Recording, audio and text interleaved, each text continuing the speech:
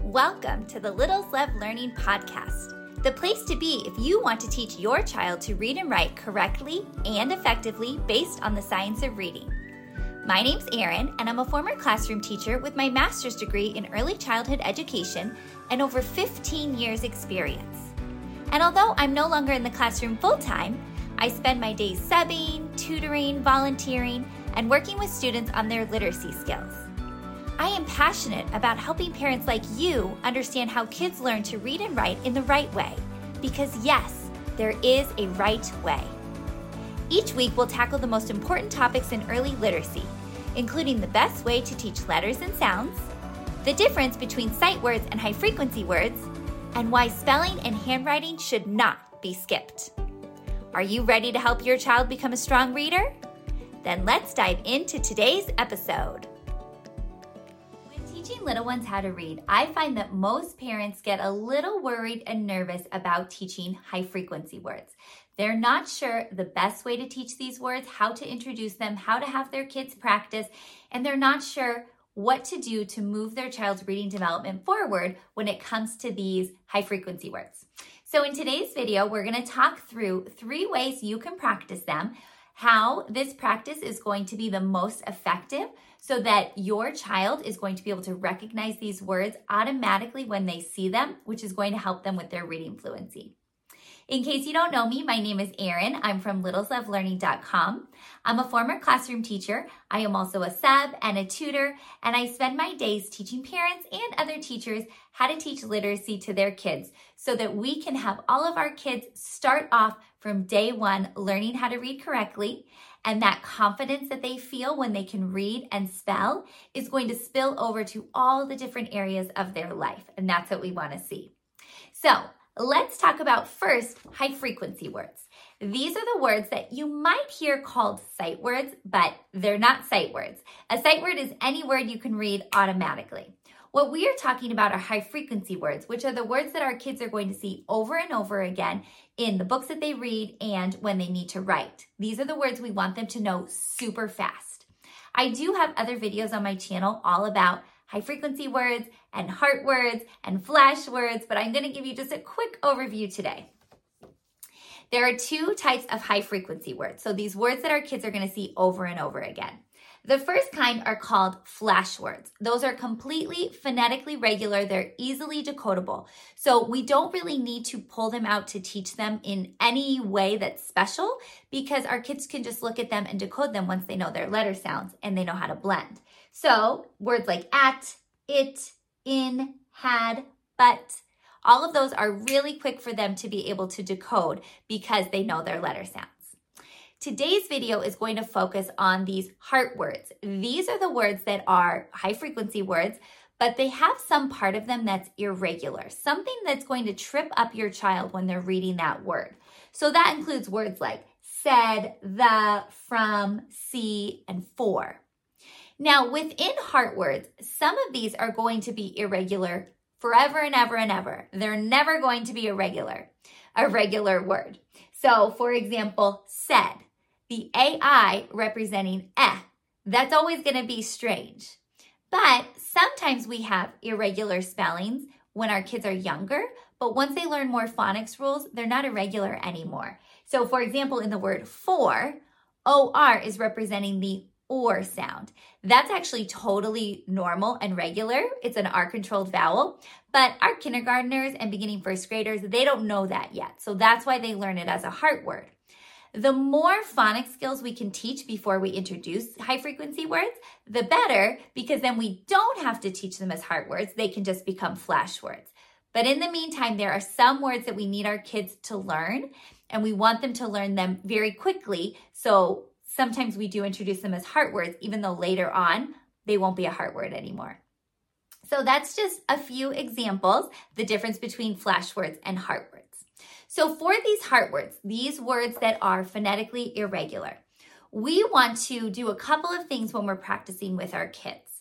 I'm going to give you 3 tips today on how you can practice with your kids in an effective way to make these heart words really stick in their brains. Tip number 1 is that you want to group your heart words based on phonics scale. So let's say you're a parent at home and you've been given a list of sight words or high frequency words for your child to memorize. If your child's teacher has not done this, you can do this.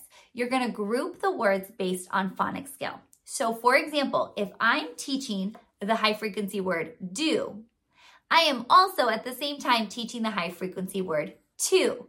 It only makes sense because they have the same pattern. The O is spelling oo.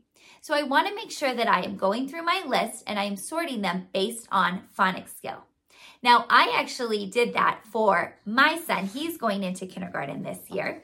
And so I have the high frequency words, the list from his school. And I have already sorted them by phonics skill so that I know how to practice with him. These Heart Word cards are actually free. You can download these from the University of Florida Literacy Institute, UFLY. They have free Heart Word cards that you can use to practice. So if your child's school does not give you a resource, I will link this down below. But basically, I have already gone through and I know how I'm going to group these words when we practice. So I'll just give you a few examples. I have grouped all of the open syllable words together. So those are words that end with a vowel and the vowel says the long sound, like a, she, he, we, me, be. And then we have I, go, and no. All of those end with the long vowel sound because they're open syllables. So when we practice those, we will be practicing those together. Then we have when S is representing the Z sound at the end of a word. So that's is, his, has, as, and then we have was. Now was is going to be a little bit different because it does have S representing the Z sound, but the vowel is representing even though it's spelled with an A. So I will point out that that one is a little bit different. And then I have R-controlled vowels grouped together, and so on and so on. And so I took the list and I figured out how I could break them up based on phonics skill so that when we practice, we're practicing words that have similar patterns. Again, I don't want to practice do and for and my because those don't all have the same pattern. I'm going to be grouping them together so when I teach and practice them with him, they are by phonics skill. So that's your first tip to make heart words stick. Your second tip is actually to have them say the spelling of the word out loud. So I don't know about you, but I remember being a kid and we had spelling tests every Friday. And I remember my mom asking me to spell the words out loud for her in the car. So we'd be driving to school and she would give me the spelling test in the car. And so I'd have to spell the words out loud. I didn't know it back then, but actually she was onto something because when we are saying the letters out loud, when we're processing that, it's really helping it stick into our brain. But I like to take it up one other level. I didn't do this as a kid, but if we can add some motion in when we're saying the letters as we're spelling the heart words, that's going to help our kids remember them even more. So what I like to do is I like to have them stick one arm out and take their other hand. And when they say the letters in the word, they tap down their arm. So if the word were to have 2 letters, we could start at our shoulder and we could go to our elbow. So we were looking at the word do.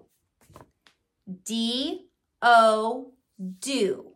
So I tap and say the letters and then I push it down as I say the whole word. And then, because I'm practicing the same phonics pattern, to. T-O, to. If you can add a little bit of a chant to it, that is really helpful as well.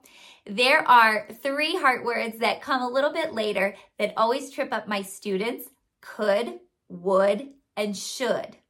And so we really talk about that sound in the middle is spelled with O-U-L. So we will do O-U-L, because my students, they already know the beginning sound and the ending sound, but they just can't get that spelled O-U-L, So we put the motion with it and saying it out loud to help that stick in their brain. So that's your second tip. Don't just have them practice by looking at the word or even just saying the sounds. Like I love, love, love sounds. Saying t, oo, to. Absolutely. I do that all the time. But I also need them to know that oo is spelled with an O. So when I say T-O, to, I'm helping them remember that O, that oo is spelled with the letter O. So make sure they're saying it out loud and add some motion. Your third tip when it comes to teaching high frequency words and these heart words correctly is you want to practice not only in isolation, but also in context. So what do I mean by that? So I think about it like a basketball player. A basketball player is going to practice skills in isolation, like dribbling the ball or shooting free throws, these individual skills that they need to master. But if they only ever practice the individual skills and they didn't practice within the context of a game, like a scrimmage, they wouldn't be able to take their game to the next level. They need that isolated skill practice, but they have to incorporate that within a scrimmage so that they can actually use their dribbling skills when there's pressure on them from a defender, or use their free throw skills when there's pressure because the clock is running down and they really want to make that shot. It has to be within context. The same is true for practicing reading and writing. So if I am having my child practice their heart words and they're only looking at a flashcard, a word in isolation, I'm doing them a disservice. They need to be able to read this word in the context of a sentence. Same is true for writing. We absolutely need our little ones to be able to read and write these high frequency words, but I find that a lot of schools and districts only have requirements for how many high frequency words students should be able to read by the end of the school year. So maybe they'll say kindergartners need to read 50 high frequency words before they move on to first grade. But nowhere in it does it say they need to be able to spell those high frequency words, which is a huge disservice to our students. So you want to make sure that your child is not only practicing reading these words on a flashcard in isolation and in the context of a sentence, but also writing these high frequency words in isolation and in the context of a sentence. So what could that look like? Well, like I said, you can practice with your flashcards, but you're also going to have them practice reading sentences. And then for writing, you can have them practice writing it in isolation. Let's say you did a tray of rice or sand. That would be really tactile. You could have them write it on a whiteboard, or you could have them write it in rainbow colors, which is fun. The only tip about rainbow colors, though, is that you're not going to have them do a different color for each letter. You're going to have them do a different color for each sound.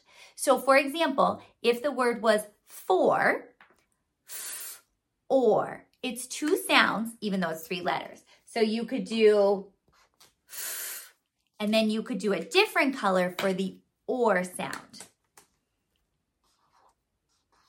so that they would see f or for. So the rainbow colors are still fun, but they are seeing that OR is representing that one sound, or.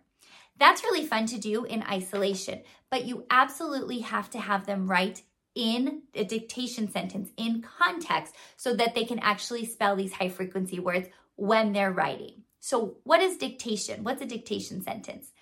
That is simply when we give our child a sentence to write and we know that they already know the phonics patterns in the words that we're giving them, or if we're giving them heart words or high frequency words, they already have mastered those high frequency words within that sentence. That way they can write it and they can feel confident in all of their spelling.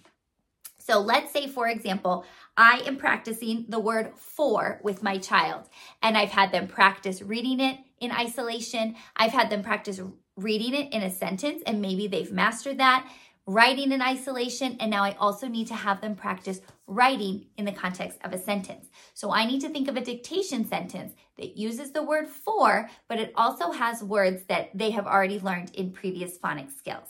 So maybe I think of the word, the bone is for the dog.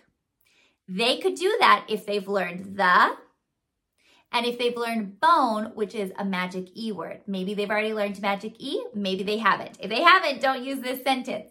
But if they have, you could absolutely do this. So the bone is another high frequency word they've already learned, hopefully. For, that's the word we're practicing. The again, and dog, completely phonetically regular.